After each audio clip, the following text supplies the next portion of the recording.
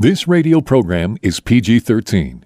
Parents strongly caution some material may be inappropriate for children under the age of 13. Set me free of the chains holding me. Is anybody out there hearing me? Set me free. Jesus' mission was to comfort those who mourn, bind up the brokenhearted, proclaim liberty to captives, and open prison doors for those who are bound. For those who want more than status quo Christianity has to offer, Blazing Grace Radio begins now. And here is your host, Mike Genung. Hey, Mike Genung here, and welcome back to Blazing Grace Radio. And last week, you heard Julie T. from Iowa share her story, and it was a powerful testimony to healing. And she and her husband went through a long period of time where there was a lot of pain and struggle, and they persevered. And after 44 years of marriage, they're growing and they're healing. And Julie is with me again today. And welcome back, Julie. Thank you, Mike. I'm so glad to be here. So I'm going to start off with just kind of an open discussion on some issues. So I'm going to hit you with the question. Okay. Last night, we went out to dinner with Julie and John, her husband, and you told me a story of a church you visited where once a year the pastor talks about sexual issues, and then you heard a sermon, a message he gave, where in the middle of that sermon he told the congregation, just stop doing it. Tell me what you feel about that. What do you think should... is that enough, or what more do we need? Oh, man. As soon as I heard him say that, I remembered something you had told us earlier, that's oftentimes the response. Oh, just stop it. Just stop doing that. Yeah, right. My response to that was immediate. It was like, but if they could, they would. If they could, if my husband could stop this, he would. He didn't want to keep hurting me over and over and over again. It takes more than just telling someone to stop it. It's an addiction. It's like telling an alcoholic or a drug addict, just stop it. Just stop what you're doing. It's no big deal. You can handle this. And that's such a lie from the pit of hell. This is a stronghold. This is the enemy's favorite playground. Is this area of sex addiction. We live in such a sexualized society that it's shocking. And we are all, I remember just feeling sort of like not even being shocked anymore about some of the things I saw on TV. We just kind of drink it in, thinking, yep, this is okay, this is normal. This is okay to have sex all over the internet, all over TV, and we become frogs in boiling pots, literally. If you put a frog in a pan of water, if you turn up the heat, he won't hop out. And that's how I feel that, the society has been. We've just accepted this as a norm, that we live in this sexualized society. And now that I'm on the other side of that, and I feel like I've been cleansed from some of that, and being personally violated by the sexual industry, because that's what it is. It's a $13 billion industry, the last I heard. $13 billion in pornography. And it is a progressive addiction, just like any addiction is. And it is one that has invaded all of society, even in the church. I've read, and I think you've said it too, that 3/4 of the men in the church are dealing with this. Mm-hmm. Because how easy is it? You pull up your phone, you pull up all these sites, and nobody knows. And instead of having, when I was a kid, you had to go to the corner shop where they sold pornography behind the paper, and it wasn't accessible unless, somebody bought it. And of course, it becomes accessible because somebody buys it.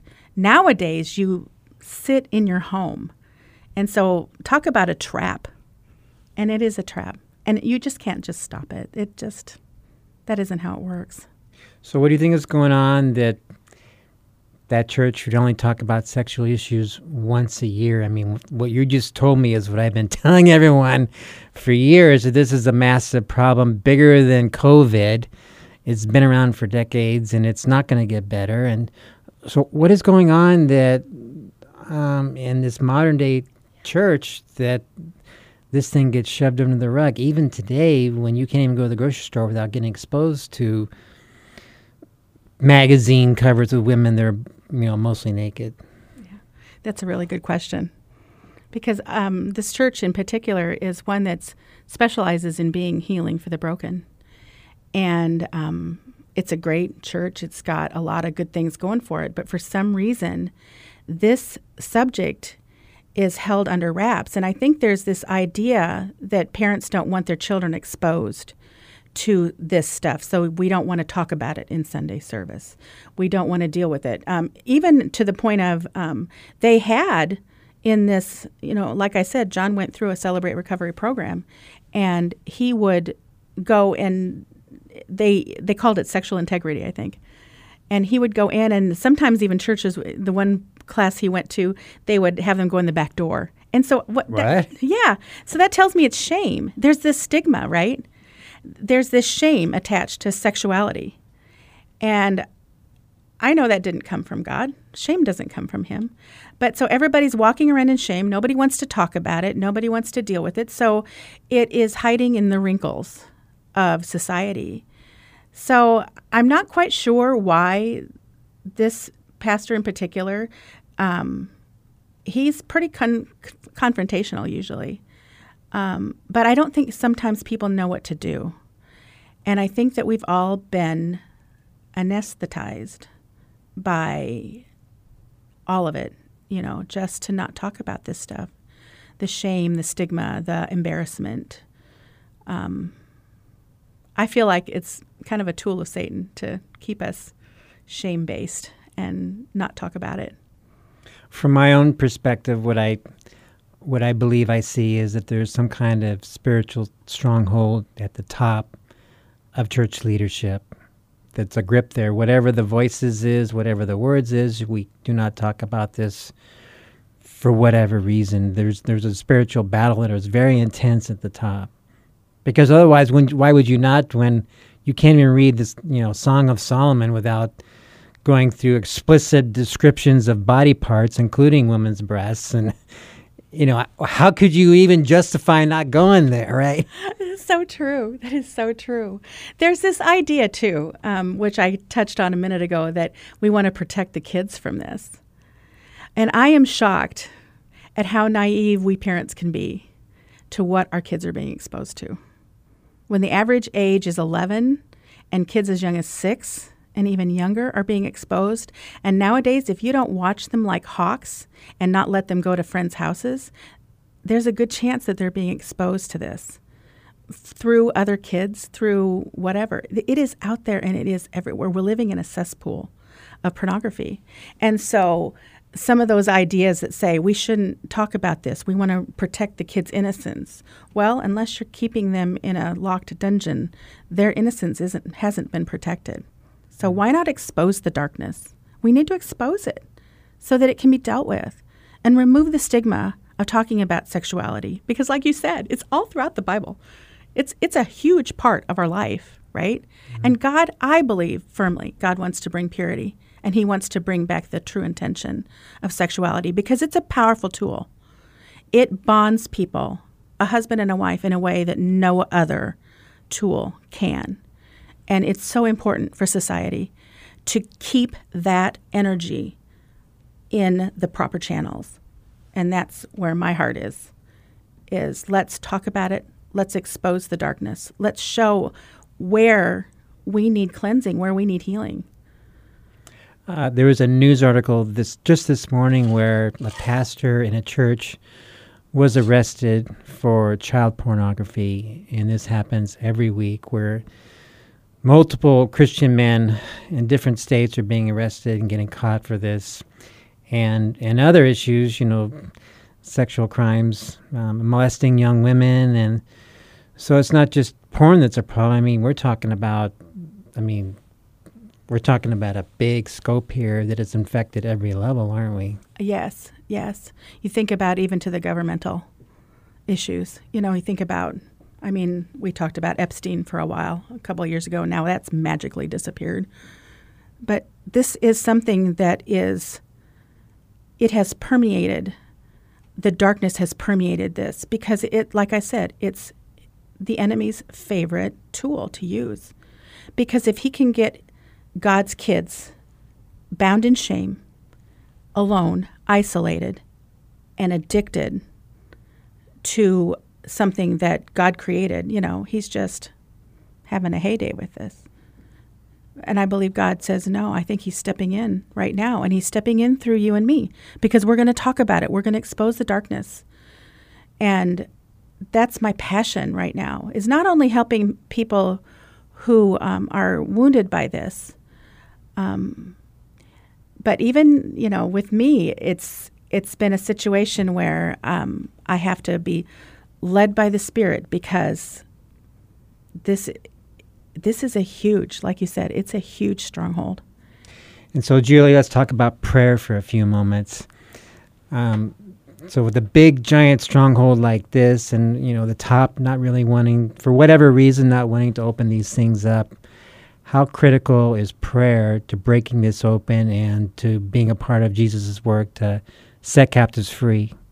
Prayer is where the captives are set free. Prayer is the focus. Prayer, our connection to God, is the only thing that is going to break this stronghold, in my firm belief. I know that there's people out there who are able to break free without it.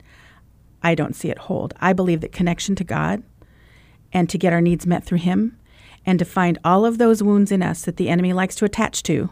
He loves to find those points, our sore spots, in other words, and our need for, belonging, our need for connection, our need for intimacy, our need for just him, and our need for God. We were not created to live apart from him. So prayer is the primary and the absolute gateway. We have to have a connection to Jesus if we're going to do any battle. We have no authority unless we have authority, unless Jesus gives it to us. So our relationship with him, our connection to him, seeking after him, following hard after him, is what's going to set us free. That's what he came to do. Like your intro says, he came to set the captives free. And the enemy doesn't want that, but if we start talking about it, if we start sharing with each other, if we start praying for each other, there's power in our prayers. There's so much power in our prayers. It is, I've seen some amazing moves of God just in praying. And so, yeah. And you're involved with some intercessors groups, is that right? That's right. God placed me right away, right after the discovery of my husband's addiction. He placed me in a group, and it was a school, actually. Well, it was a class at church, and it was called School for Listening Prayer. And it's all about teaching us how to listen, how to pray, how to seek God, how to connect with him, cleaning the pipes out. A lot of times we get gunked up and we can't come to the Father, right? But for whatever reason, we can't see him, we can't we don't hear him. But so we clean the pipes out. I learned how to do that, connected with some amazing prayer warriors, some people who had been prayer warriors for generations, for decades anyway. And so he plopped me right in there, which led to some other classes that I took, and where I really learned how to talk to God, how to listen to him, how to hear him, how to connect to him, and which also led me to our Inner Healing Prayer Ministry at our church, which was a breakthrough for me. Inner Healing Prayer has been one of the most powerful tools that we've had to deal with all of those lies that we have grown up believing, that we believe about God, about ourselves, about who we are, who God is, and what he wants from us. It's surprising how many people don't understand that God is good, that he's for us, that he isn't standing there with a ruler waiting to beat us over the head when we make mistakes, that he's such a loving father. But we have these wounds from our own dads and from our own upbringing with men and our own wounds from our moms that teach us lies, teach us that God is not a loving God, that we have to, get rid of our ideas about what a true loving father is based on the fact that we've been brought up with people who are wounded. They have their own issues. Let's expand this a little more. So in the last year, we've seen our country go through a lot of trauma and devastation, and the Civil War is getting worse every day. You go on social media and you see Christians tearing each other apart. The government is torn apart. Just earlier this month, we had that total disaster where the capital of the country was invaded. I mean, if we can't defend our own capital against our own people, this is, I keep hearing people saying silly things like, the country we're going to leave our children, our grandchildren. The country is destroyed now. But where's the sense of urgency? And to me, what we're talking about with the sexual sin in the church and the need for prayer, they're connected, because we can't have a spiritual awakening until we face our sin, and the sexual stuff is huge, and we get on our knees. So let's say that for a moment, Julie, you're the pastor of a church. What do you do? That's a really good question. Okay, if I were a pastor of a church.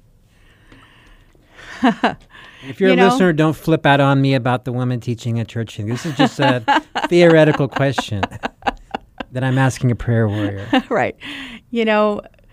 We as Christians, we don't realize that sometimes the enemy gets into even our own theology sometimes with some of that stuff. But I think that the biggest thing, is that our connection to God. It goes back to our connection to God, and it goes back to what we believe about God and ourselves. And because when you allow Jesus to come in and you allow him to wash you, you allow him to heal you, when you allow him to show you his love, because that's the key.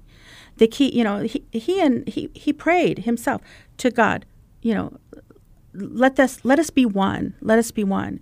And that can't happen if we don't experience love to the very core of our being.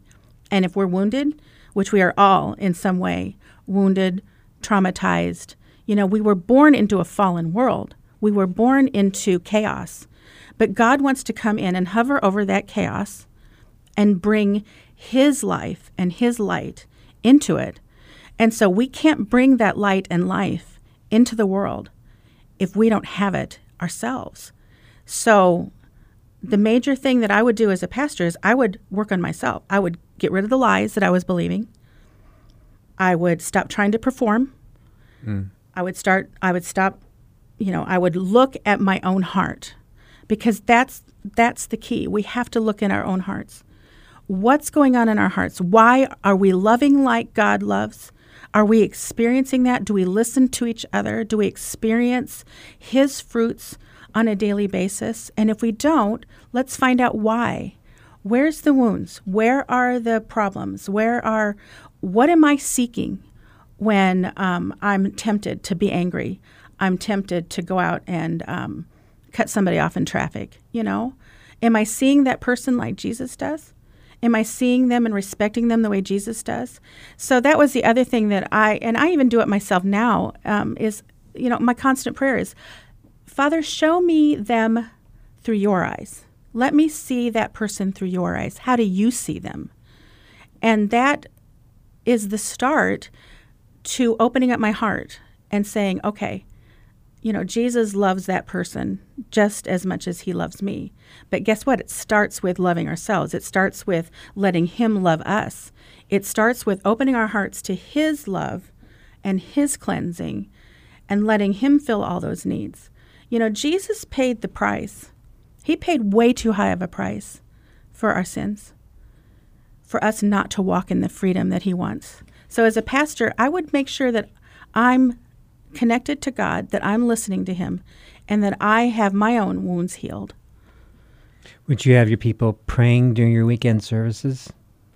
We have prayer teams, and I'm on a prayer team.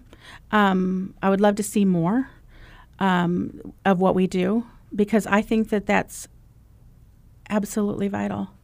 We have to be able to come to each other and pray. And there's this shyness, this fear that comes over people, because when we were all meeting in person, we would actually be up on the stage and people would have to come up. And so they had to be pretty courageous and bold. But you know what? It's all about what choices we make. We can either choose to hide and live in the chaos and live in the darkness, or we can choose to say, you know what, I'm going to make a step, and I am going to step toward God, and I'm going to ask, and I'm going to reach out for help. And so the people that do come up and reach out for help, you know, it's just that moment where you can be prayed over, where someone else can talk to God with you. And there's power in that. There's such power in prayer and listening and hearing. And it's so much fun to connect to the Father's heart, you know, and I just it gives me a hunger for more. Mm. When I go and speak in churches, I'll ask the pastor if I can break everybody up into small groups of 2 to share their struggles and then pray for each other. And that's just, I always love doing that and watching the light come on in people's faces, because sometimes when you're speaking, I'm always watching people's eyes, and sometimes they're kind of like, I'm in another Sunday service. But when you get them engaging and opening up and sharing and then praying for each other, to me, there's so much power there. And that's what the early church did. That's right. The early church, empowered by the Holy Spirit, they connected to each other. They had that's all they had was small group churches, right, at that time. And we need connection. It's vital.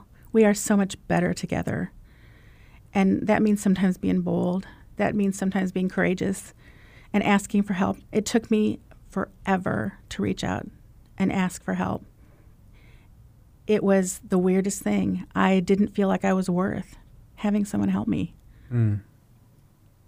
You know, sometimes you just feel like, oh, I'm taking up their time, or, oh, I can't share that. I can't be that vulnerable. And let me tell you, there have been times when I've been really vulnerable and really open, and I had what we call a vulnerability hangover the next day. Right away, that enemy comes in and he says, oh, you shouldn't have said that. Oh, man, you were too honest. Oh, now they know, and now they're looking down their nose at you. You know, all these lies, and they're just lies, and we got to recognize that they're lies. And if they are looking down their nose, and that's their issue, it's not mine. Mm. Well, surveys are showing that 90% of American Christians are isolated, meaning they do not meet with another brother or sister once a week and open their heart up and share and support each other. So what would you say to that 90% right now that are isolated? You know, I'm really sad. I'm sad that there's that many people who are isolated. And so I would just say, you know, reach out, be bold, be courageous. You don't have to do this alone. And frankly speaking, I've heard a lot of stories of people who have tried that, and the church isn't always a safe place. So how do you what do you do at that risk? How do you do that? How do you do that with wisdom? That's a really good point, and I'm glad you brought it up, because I have done that where I've been vulnerable with somebody who wasn't a safe person. So you got to find the safe people. And what I've done is I've asked Jesus, I've asked God, I said, please help me find somebody who's safe.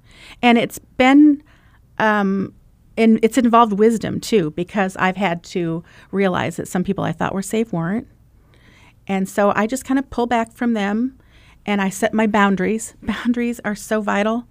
You know, I was reading today in, I think it was Proverbs. It says, watch over your heart with all diligence, for from it flows the springs of life. So we need to guard our hearts, right? Not that we put up walls, because walls are just not going to help. You know, we need to guard it with wisdom and let Jesus be the guard of our hearts. I think part of wisdom, too, is we don't dump our whole life story on somebody in the first meeting. We give them the Hansel and Gretel approach, I call. You just give them a little crumb and see how they deal with it. You give them another little crumb and see how they deal with it. You don't just, use your brain and don't. And when they've earned that trust, then you can give them more of your heart. But we don't give everybody all of our heart the first shot, right? Right. Yeah, that's bitten me in the butt. I've done that a couple of times. So that's bitten me in the butt. So I've learned, I'll test it out a little bit. And God has brought me a group of people who are just so safe for me and so healthy. So I'm really thankful for that. Well, Julie, thank you for joining us. And thank you for being with us. And we'll see you again next week. Do you want to be free? Blazing Grace is a nonprofit international ministry for the sexually broken and the spouse. Please visit us at blazinggrace.org for information on Mike Genung's books, groups, counseling, or to have Mike speak at your organization. You can email us at email@blazinggrace.org or call our office in Chandler, Arizona at 719-888-5144. Again, visit us at blazinggrace.org. Email us at email@blazinggrace.org or call the office at 719-888-5144.